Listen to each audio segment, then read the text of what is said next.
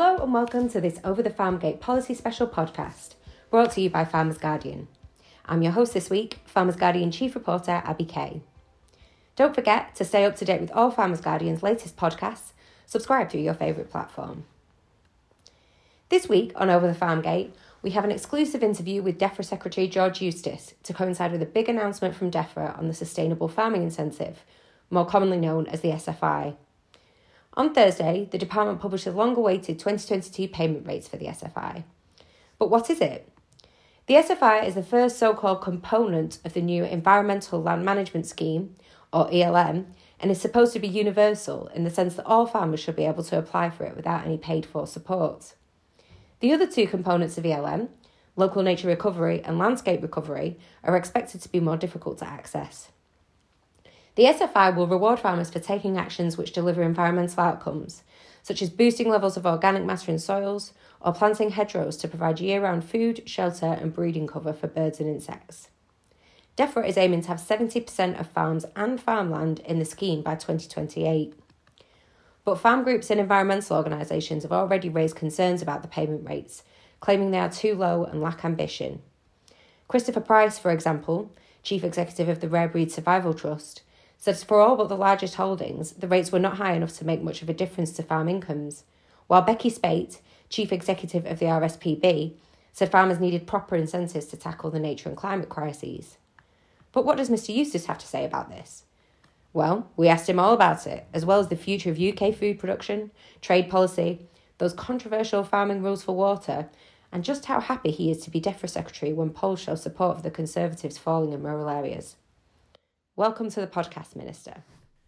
One of the biggest criticisms levelled at the government by farm groups is that you failed to put together a proper plan for food production in the UK. How would you respond to that charge? Well, I don't accept that. We do think that domestic production is an absolutely critical part of our food security. And that's why we've got the Farm Investment Fund that we've announced, and there'll be further rounds of that. And that is all about supporting farmers to invest in equipment and technology that will reduce their costs and enable them to produce food profitably.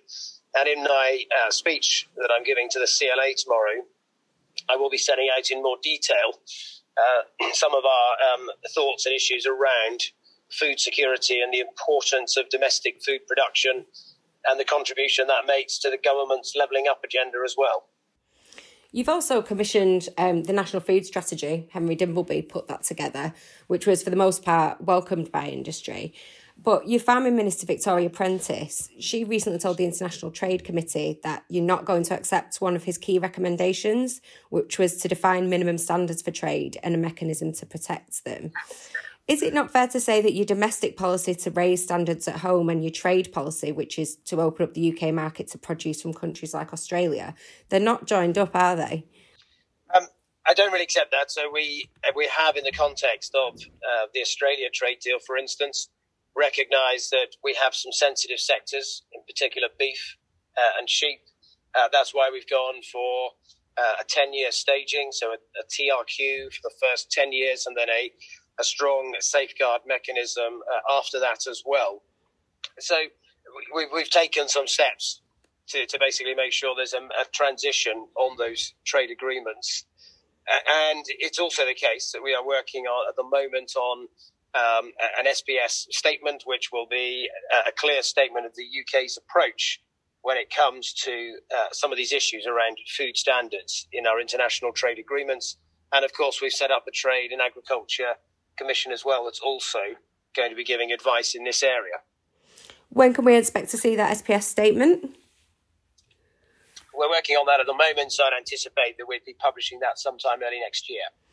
I mean, regardless of those protections that have been put into the deal that you mentioned with Australia specifically, I mean, they're not like-minded, are they, on agricultural matters? I mean, they refused to sign the Global Methane Pledge at COP26, and we had the leader of the National Party, which is the junior partner in the ruling coalition there, say the only way you can get your 30% by 2030 reduction in methane on 2020 levels would be to grab a rifle and go out and start shooting your cattle.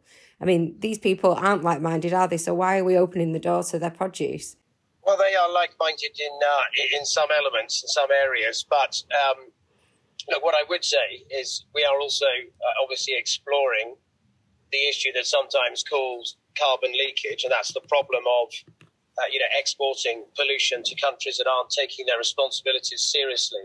Now, we are looking at issues, for instance, such as a carbon border tax, that would mean that, in future, were we to go to that next step to try to start pricing carbon, you would apply that to imports as well. And if countries like Australia were not pulling their weight, well, then that would be reflected in the a border adjustment tax as their goods enter the UK. Would you ever expect that kind of carbon tax would be extended to domestic produce? I don't think that's necessary at the moment, because for the next 7 years, we've got a very large budget for agriculture that we are repurposing away from it being just an arbitrary subsidy on land ownership and land tenure towards being a payment to incentivize sustainable farming and farming practices that would reduce CO2 and greenhouse gas emissions.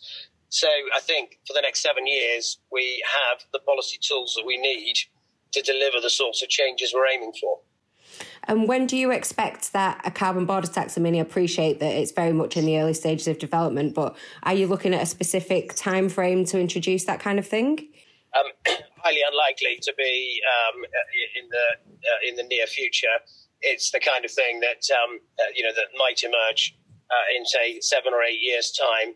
A lot of work would need to be done to make any market of that sort work properly, and you'd also want to try to get at least a significant number of other countries around the world doing the same thing. But you would expect that to be introduced by the time the beef and sheep meat tariffs are completely eliminated on products coming in from Australia and New Zealand? There will be protections of some sort on beef and sheep coming from Australia for some 15 years. So yes, a lot can happen in 15 years. I want to talk to you about payment rates under the Sustainable Farming Incentive. Obviously, you've got your big announcement at the CLA conference tomorrow. I know you're moving beyond income forgone after the pilot, but farm groups are still warning that these payment rates are too low to achieve the right uptake, and farmers won't chase the payments or perhaps stay in the scheme long term if they think that output could be compromised. Do you think that's a fair assessment?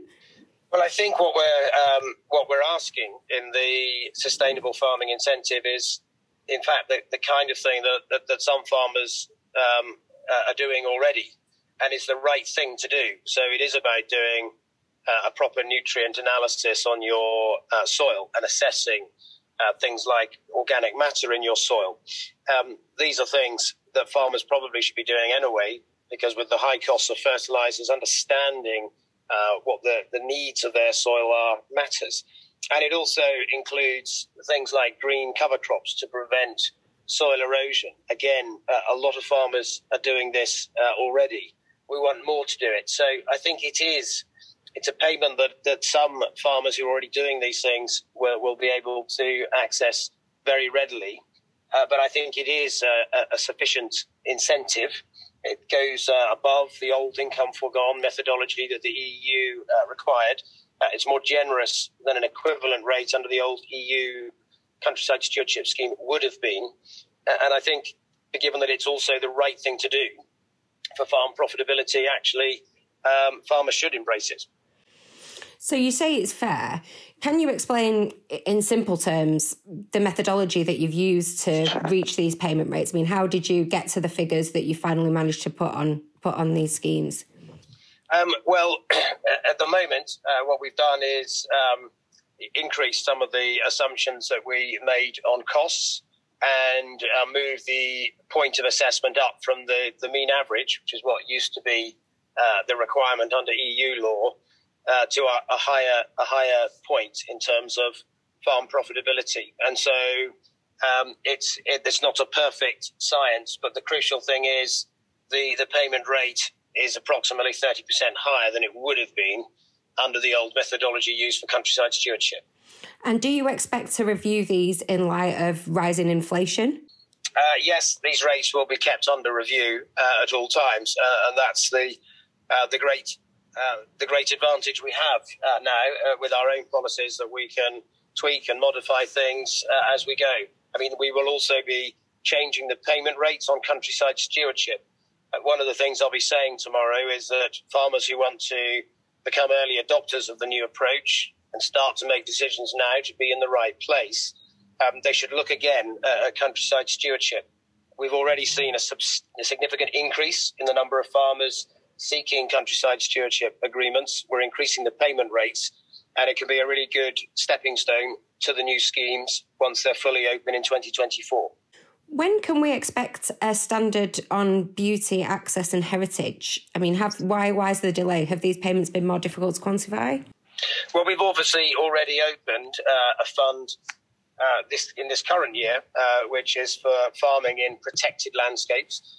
And that does include grant funding for work around landscapes, public access, and some of those heritage assets. So there is a fund that we've already opened that is doing that work.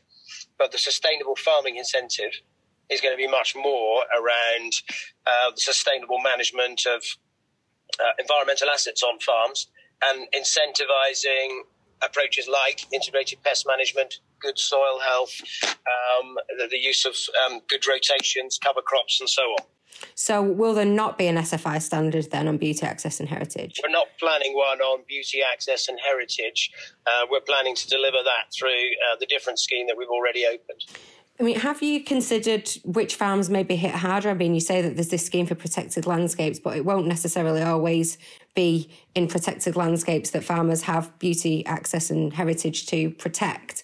So have you done an assessment of which farms are likely to be hit harder by the loss of that standard or the lack of that standard?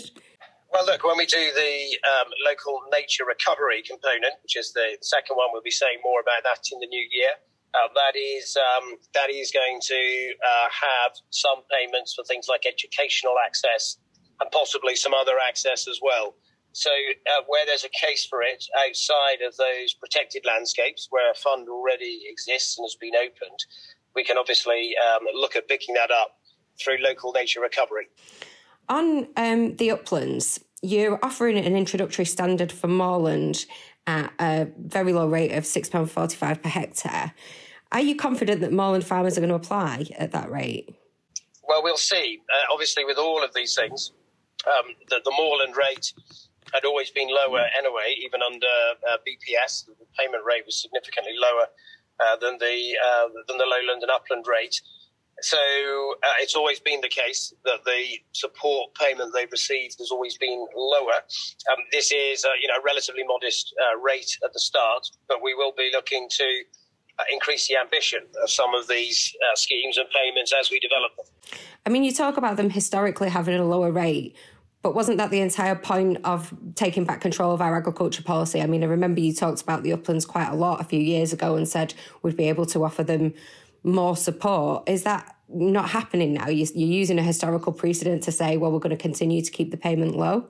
Well, the sustainable farming incentive is about farming sustainably. And so it is about encouraging good soil health and therefore the sustainable farming incentive, by definition, is likely to be something that would be accessed more by some of the arable farms or low livestock farms. When you talk about the moorland farms, where there's less cultivation, less work on soils, then some of the other components of the policy, the local nature recovery, which is all about habitat creation, these will be things that some of those moorland areas would be able to access more readily.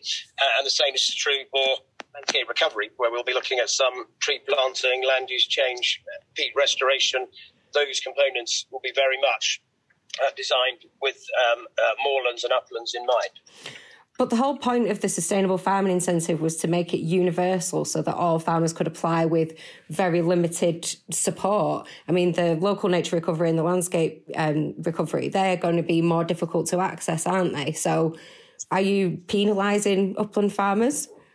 No, I don't think so. So we do have, there is a universal scheme that everyone can apply for. It's just the scope, obviously, of the initial sustainable farming incentive that we've got on the moorland rate is more modest, given the nature of the farming in those areas. So do you expect that rate to go up then? As we build the ambition of the schemes, yes. So at the moment, what we'll be announcing tomorrow is 2 key levels of ambition, but we will be expanding that in future years and adding other additional modules as well. Before the referendum to leave the EU, and actually after it too, you criticised the Common Agricultural Policy because you said it wasn't fair because the largest payments went to the largest landowners.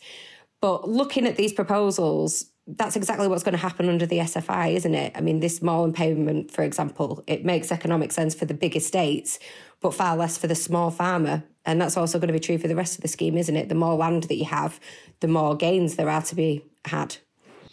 Well, it's conceptually very different in that in future, this won't just be an arbitrary subsidy payment based on the land area you have. It will be a payment for what you do for the environmental assets on your land. So, yes, an incentive to farm sustainably. And that goes without saying that if it's a larger farm over a larger area, that payment would be larger. But when it comes to local nature recovery, making space for nature on farms, maybe creating some woodland on some of the less productive land parts of the holding, that's very much something where the funds will be directed at those that deliver the outcomes we're seeking, not just doled out based on land area. How are you going to ensure that tenants will be able to access the scheme, particularly those under farm business tenancies who can't legally object to a landlord's refusal to allow them to enter the SFI? So we're working with the Tenant Farmers Association on this very matter. We have made sure that in the sustainable farming incentive, farmers, even with a short-term tenancy or with just 2 years to go on their tenancy agreement, can access the sustainable farming incentive. That's been welcomed by the TFA and was requested by them. We're also we've made some changes to the Agriculture Bill in its later stages, and so the Agriculture Act now does have some specific protections for tenant farmers in this regard. But obviously, we'll be looking at making sure we design these in a way that tenant farmers can access. Are you concerned by the growing number of reports of institutional landlords signing up to environmental schemes with tenants contracted to deliver them? That wouldn't necessarily be a bad approach, provided there's fair contracting within that. There we are exploring, for instance, where you have parts of the country where people tend to rent land on a very short-term basis, whether there could be joint ventures created between a number of businesses that are renting land but are specialised operations, where they could share the land. You could create the kind of rotation that you're seeking, but also have the landlords as part of that joint venture as well. So it is a model that we shouldn't rule out, because it could be one of the ways that we can deliver what we want while making sure the tenants have fair access to the scheme. It is going to take away a potential revenue stream for tenants, though, isn't it? Well, not necessarily. Obviously, if they are receiving the payment, the way I would envisage it working is that certainly on the countryside, on countryside stewardship, tenants can already access those schemes and do the sustainable farming incentive, because it's very much around the way a farmer is farming their land on a holistic basis and managing their soils. That's the kind of thing that a tenant farmer would very much be able to access. Obviously, if you're looking at something like permanent land use change, planting of forestry or woodland, well, that is something you would expect the landlord to probably lead on and be most involved in. You used to say that one of the key benefits of Brexit would be that less money was spent on inspections and more on farmers. Can you confirm that will still be the case? Because this scheme does look quite complex, and it seems as though there's going to have to be quite a lot of monitoring for compliance. Well, we've already taken the view when it comes to inspections coming out of the EU. First of all, we switched off all of the so-called greening rules, the three-crop rule, the requirement for environmental focus areas, that's gone. We've also adopted a far more proportionate approach when it comes to the cross-compliance regime, being much more willing to use, warning letters or an improvement notice rather than the kind of arbitrary fines that used to be commonplace under the European Union. So there's been a big change there already, a culture change, and it's a culture change that we'll want to make sure carries on into the new scheme.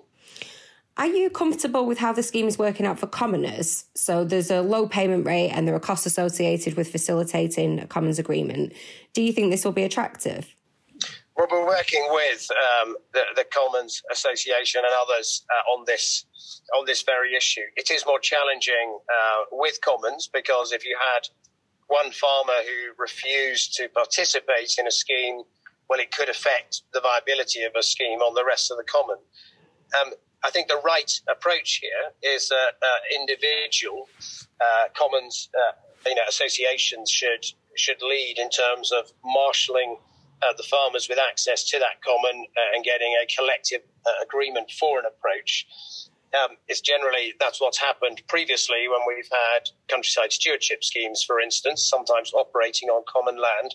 So it's not such a new concept, but we are working with the Commons on that because we do recognise some have raised some concerns about the ability of farmers on common land to access that. Moving away from the SFI now, can you give us your thoughts on the Environment Agency's interpretation of the farming rules for water? So there have been a lot of farmers across the country who've been prevented from spreading organic manure this autumn, but the Environment Agency is insisting it isn't doing anything different this year than last. What's going on here? Can you give us some clarity?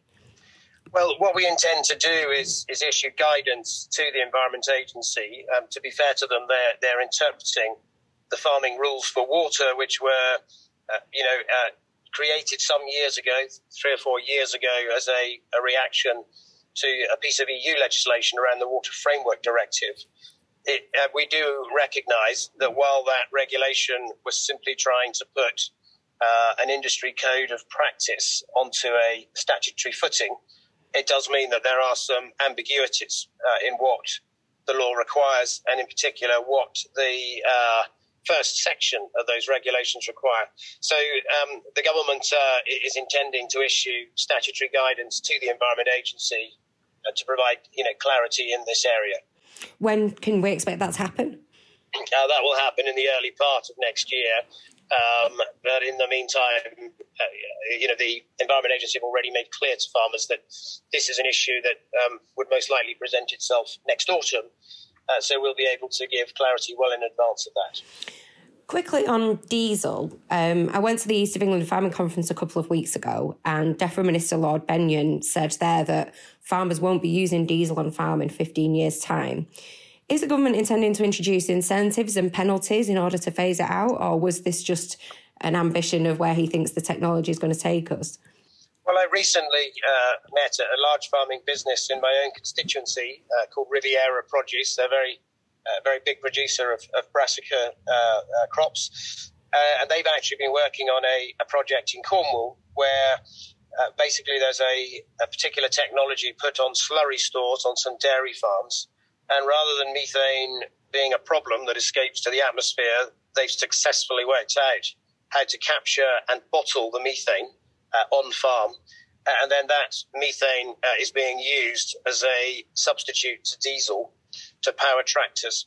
So they now have one demonstration tractor working on the farm, working normally, but rather than being powered by diesel, it's being powered by bottled methane. Now, this is a very exciting development, I think, and it shows that you can get the sort of technological advances that mean rather than wringing our hands and worrying about methane and its greenhouse gas properties, we can capture it, turn it into a fuel source, and then no longer need to use diesel fuel in tractors. And so it's something we want to see develop further. Will you be doing anything as a government, though, to make sure that diesel is phased out over the next 15 years or so? Well, the general consensus is that it's much harder to remove diesel from heavy machinery, so from buses or lorries or tractors, They need a high degree of torque, and they need the power that comes with a diesel engine. And the general consensus is that, for the most part, either hydrogen fuel or indeed, if we could capture and bottle methane from farms and use that as a fuel, those are the types of solutions that we would be looking at. It's highly unlikely you could ever make electric vehicles work in a farm environment, given the amount of power that's needed. And so we're probably going to have to look at things like hydrogen fueled tractors or indeed methane. So you won't be looking to introduce duty on red diesel or anything like that? No. Are you happy to be a DEFRA secretary at a time when polls are showing the popularity of the Conservatives is plummeting among rural voters? Well, I am, because the polls go up and down, and always have done in all my time in politics. But the crucial thing for me is I'm at DEFRA at a time of change, where there are some important policy agendas, some big opportunities, but some policies that we've got to get right. Thank you for joining us, Minister. And thank you to our listeners. We hope you enjoyed the show. We will, of course, be back soon with more. But in the meantime, why not subscribe so you don't miss any new episodes of Over the Farm Gate? You can also find information on all the payment rates and details about the SFI scheme on fginsight.com. Until next week, from us at FG, thank you for listening. We hope you stay safe and well. Goodbye for now.